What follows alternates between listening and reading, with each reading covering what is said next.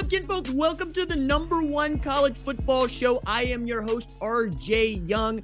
Thank you for watching on the Fox Sports app, YouTube, or listening wherever you get your podcast. Today, I'm going to give you my top 5 candidates to win the Heisman halfway through this season. We're going to talk about my top 25 and the Associated Press's top 25 and the differences therein. Particularly, what does Ohio State still have to do for the Associated Press to respect them? But first, let us talk about Alabama versus Texas A&M on Saturday night. Now, there's a few things to pick out here. The first of which is a 24-20 win for which Alabama was absolutely biting its nails toward the end against an A&M team that has come to show it is not very good. But in Alabama's defense, let's go ahead and get in front of this. The Heisman winner is not at quarterback to start this game or at all. That means my man, Jalen Milroe, was deputized to run the offense, and it was not a great night in as far as he is concerned. 4 turnovers in this game for Alabama, 2 lost fumbles from Jalen, and I think at least 1 interception. But the thing that I really was interested in seeing was, would Alabama prove that it's a #1 team despite not having Bryce Young? And absolutely not is the answer to that. He makes them so much different. And I think some of this is because Bill O'Brien has really tailored the offense to what Bryce Young's skill set is and put a lot of the players in place that complement that skill set. Jalen Milroe is not the kind of quarterback Bryce Young is. If anything, he's closer to what Jalen Hurts was at Alabama, or even Blake Sims when he gets to understand what he's looking at. I think he was really having a hard time slowing the game down. You could see that he was trying to aim the ball. He had guys that he wanted to get the ball to. Sometimes he succeeded, sometimes he did not. Really needed Jahmyr Gibbs, Jace McClellan, and Roydell Williams to come through. That's the other turnovers. Jace McClellan putting the ball on the floor. But, when you got a 280-pound defensive tackle putting his head on the football, there's nothing you could do about that. I was really impressed with Nick Saban's restraint, because there were lots of places where I just thought that he was going to absolutely lose his mind for the mental errors and the miscues that were coming from his normally disciplined football team. But we saw this against Texas. They were undisciplined in that game, and they looked terrible against Texas, and they didn't look great against A&M. A&M really should not have been in this game to begin with. As a matter of fact, if Will Reichert makes 2 field goals, this game is out of reach for them by the time it gets to the final play of the game. And the sequence that led to that is worthy of its own story and its own segment, its own book. But what I want to talk with you about is frankly what was popping off on the socials late on Saturday night, which is Jimbo Fisher's play call with the game in hand. Johnny Manziel coming out of the woodwork to say, one of the worst calls I've ever seen in my life.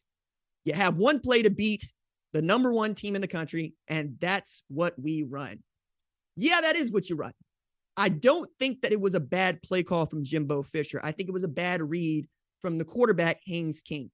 If you're watching the play and you're watching it from the coach's angle, right, as opposed to the TV angle that you saw isolated to that really right side of the end zone as the quarterback's looking at the end zone, you'll see that the inside man, let's call him number 2, coming from 1 to the outside on the left-hand side, ran a little hitch route, little curl in, and he was posting up his defender. I think that was where the ball was supposed to go. And if it does go to him, at the very least, you give him an opportunity to catch the ball, perhaps even a pass interference, because that man would have to come through the back of the receiver to make a play on it. I just think Haynes knew where he wanted to go with the football and made a decision that he would come to regret, and that A&M fans would come to regret, because they were trying to become just the 3rd team to pull off back-to-back wins against Alabama since Nick Saban had gotten to Alabama, including Ole Miss and LSU. Ole Miss at the time was very good. LSU was a national championship caliber team in that moment. I have a hard time picking on Jimbo for this play call. I have a hard time picking on A&M at all in this game, because I thought that this was an opportunity for Alabama to really show what it was about, especially knowing what the offseason conversation, for lack of a better term, was about with Jimbo Fisher and Nick Saban. You thought that perhaps both of those guys would show up with a grudge, but Nick Saban is mostly trying to salvage this game without Bryce Young. And one of the last things he said walking off the field was, we got to get the starting quarterback healthy. But I did think it was really there was some moxie shown by Jalen Milroe. There was a lot of strength and resolve. He could have folded. They could have also given him the hook for someone else, but they didn't. They chose to ride with him and tried to use his skill set. He's also got so much bigger since he left Katie Tompkins. And I think that dude is dynamic in the open field. You run a little bit more of an option style offense with him that gives him a little more bootleg options perhaps. And you get to use the skill set in a different way. Thought the Alabama defense played really, really well. Will Anderson was flying off the edge all night. He's playing really great football, but also the A&M offensive line just was not having a good time that night. Run the football, not really happening. Haynes King feeling like he's harassed. And toward the end, it felt like he just wanted to give up as he was running away from those guys and really chewing out his offensive line, as well as some of the guys that were catching passes for him. 24-24, though, or 24-20, excuse me, is how that ended. And I just was flabbergasted that we thought this was the number one ranked team in the country last week. And obviously that is not the case this week. And both I and the Associated Press agree on that, which is a great way to segue into my top 25 and taking a look at the AP top 25.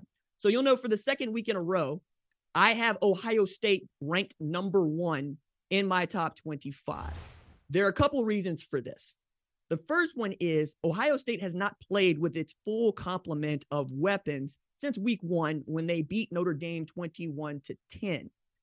If anything, that speaks more highly of Notre Dame than it does how bad or not great you think Ohio State is, because every week since, Ohio State has been dominant without its full complement of offensive weapons. We're talking about games without Jackson Smith-Njigba, Julian Fleming, Travion Henderson, Mayan Williams.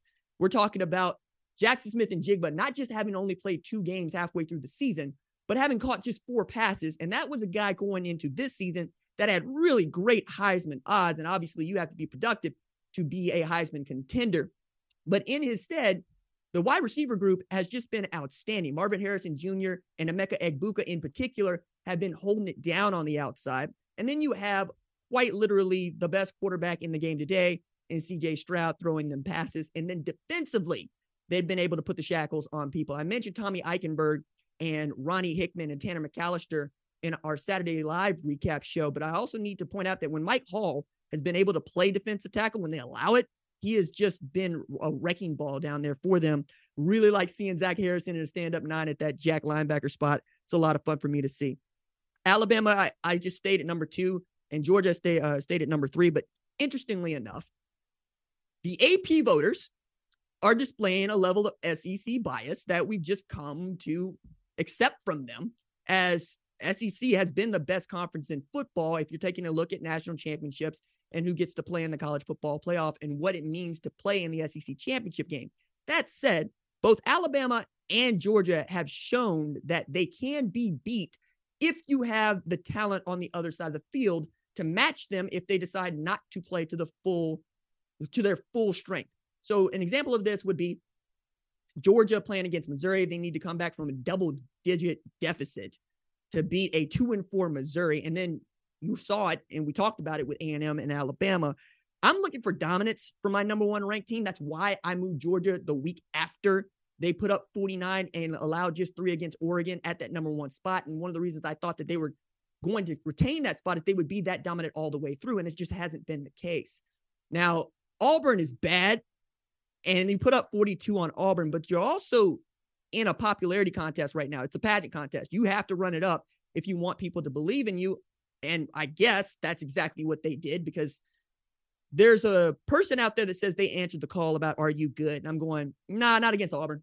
I don't care that you put up 42 on Auburn.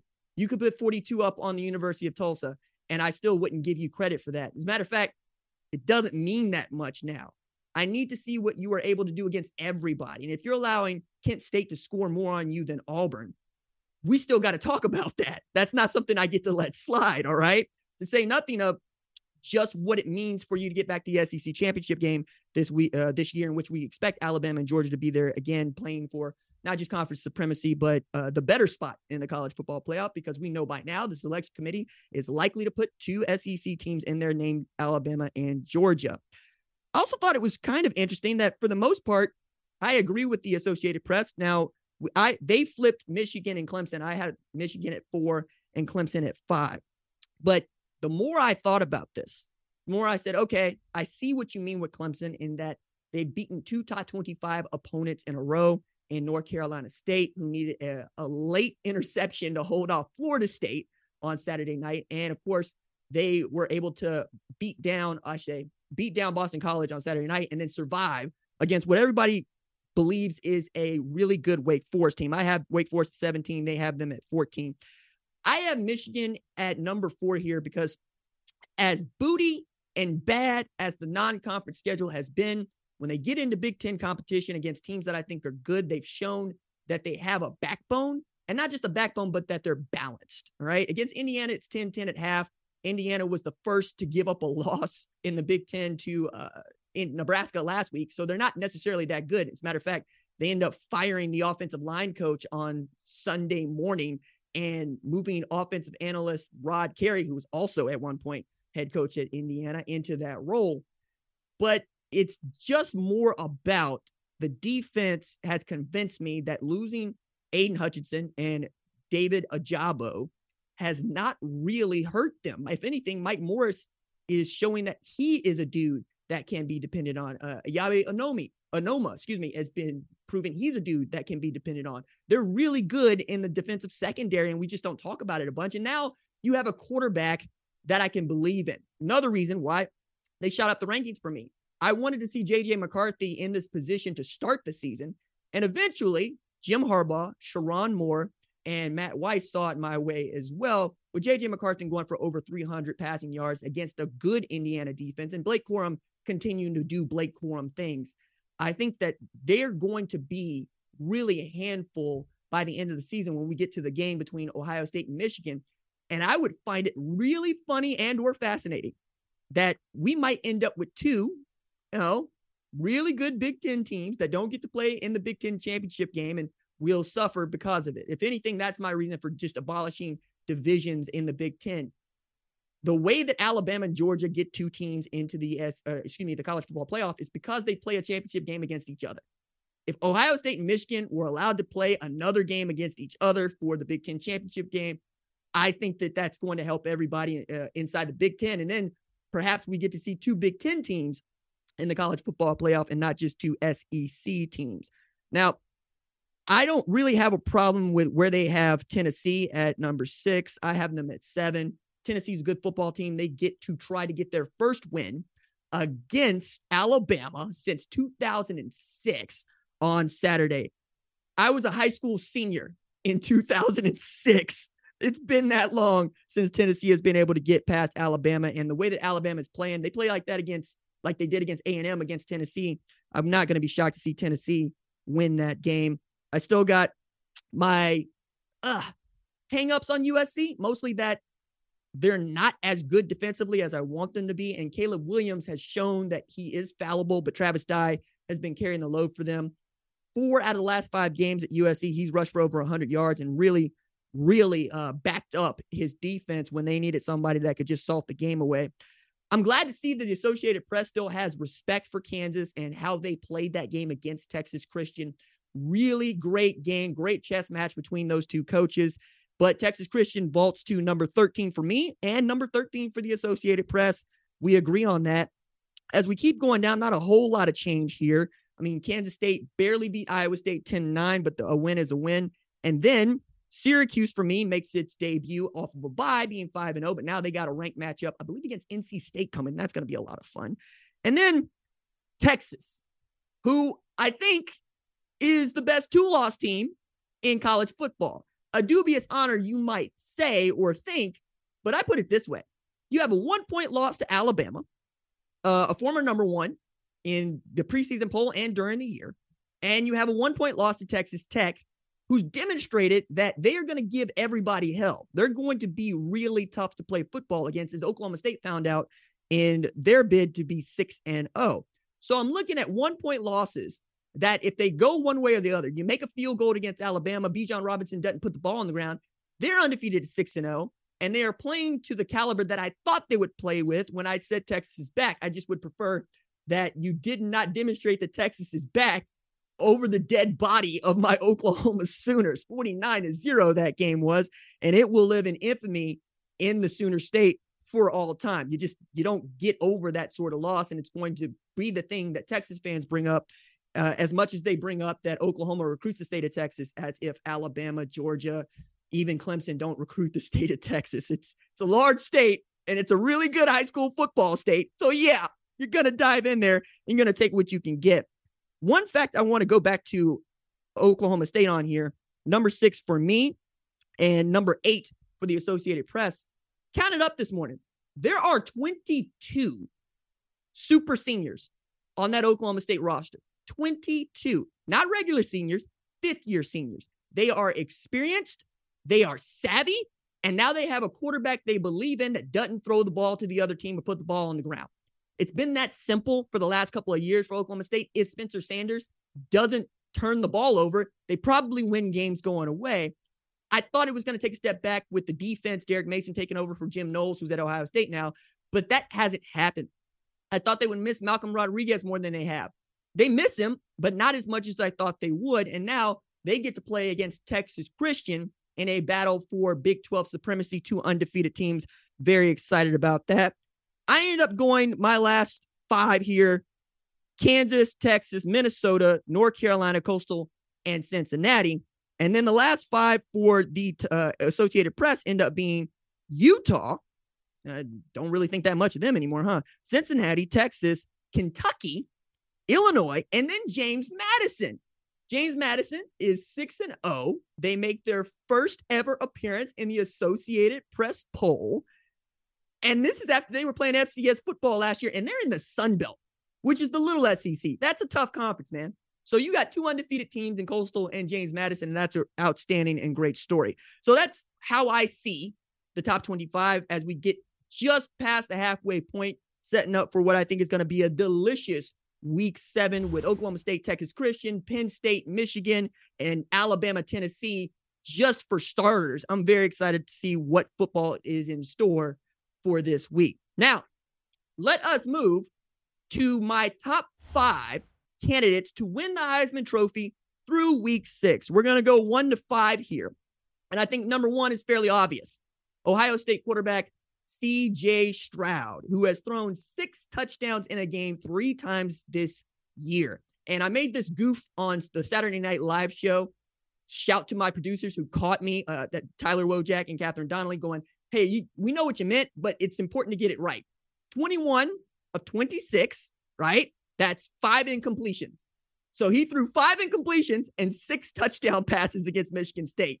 Good Lord. We got to see Kyle McCord playing football in the 3rd quarter against a Michigan State team that started the year top 25. Obviously, they're hurt by injuries. Darius Snow, Xavier Henderson, among others. You can see how much they miss Kenneth Walker. Elijah Collins is back running the ball, and that's a blast from the past. I see things as before the plague year and after the plague year. 2019, Collins was the dude running the ball for the Michigan State Spartans.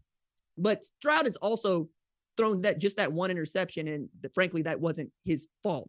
It was on the fault of Emeka Egbuka, who struck back with one over the top. Point here is he's played flawless football for most of the year, and if Ohio State had allowed him to play every single minute of every single game, the numbers that he's putting up would be even more ridiculous. And he's the best player on the best team.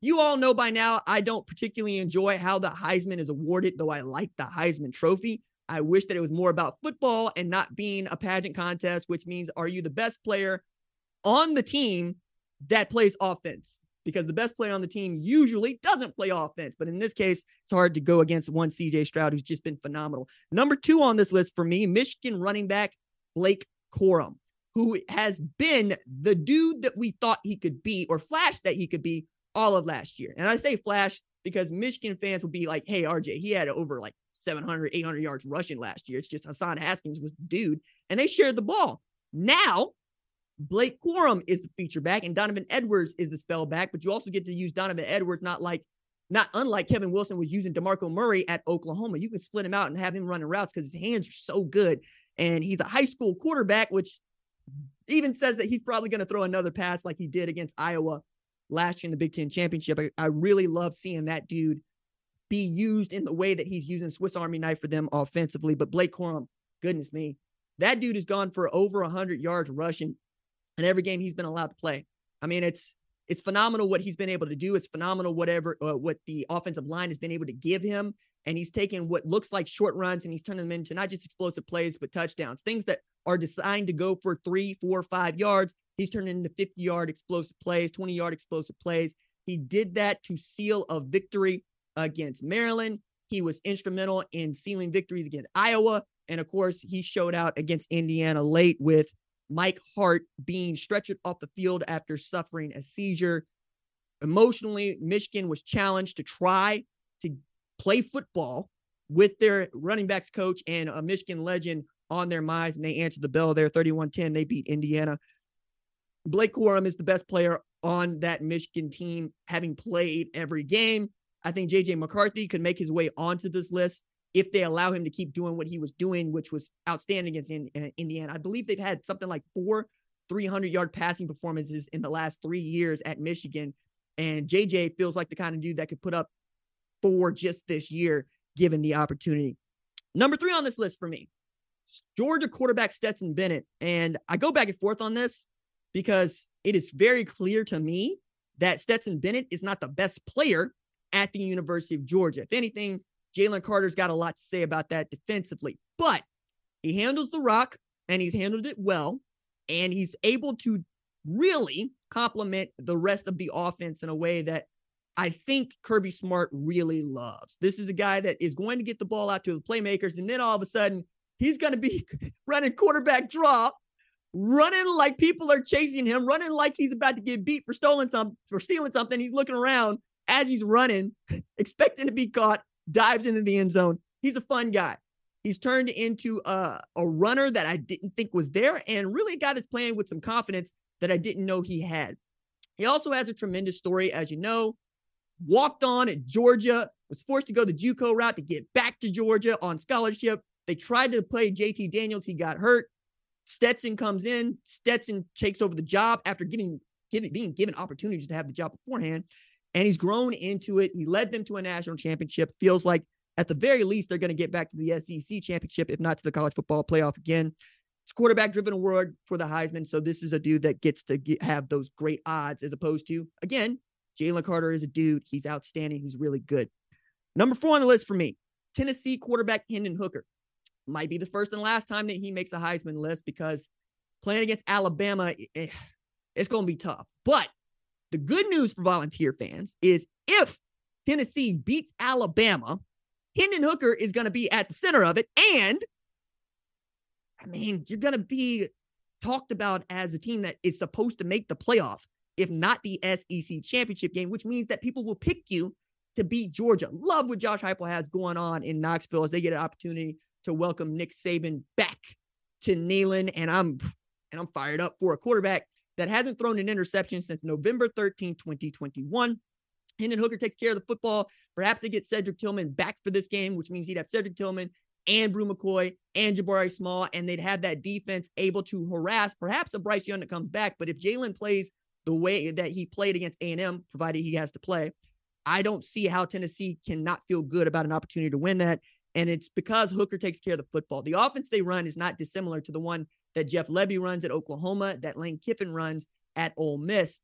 If you can take care of the football, you can go at warp speed. You can do whatever you want. And Hendon Hooker is just that kind of quarterback. He's been outstanding for the last couple of years, growing into his own. But now that they are undefeated, 5-0, for the first time since 2016, I think we could talk about Tennessee the way that Phil Fulmer once wanted to talk about the Tennessee Volunteers. The Vols are back, and pretty soon we'll be taking a bite out of everybody we plays behind. Maybe want to phrase it differently, but you get the point, right? It feels like Tennessee is doing the Texas. They are back. And number 5 on the list, USC quarterback Caleb Williams.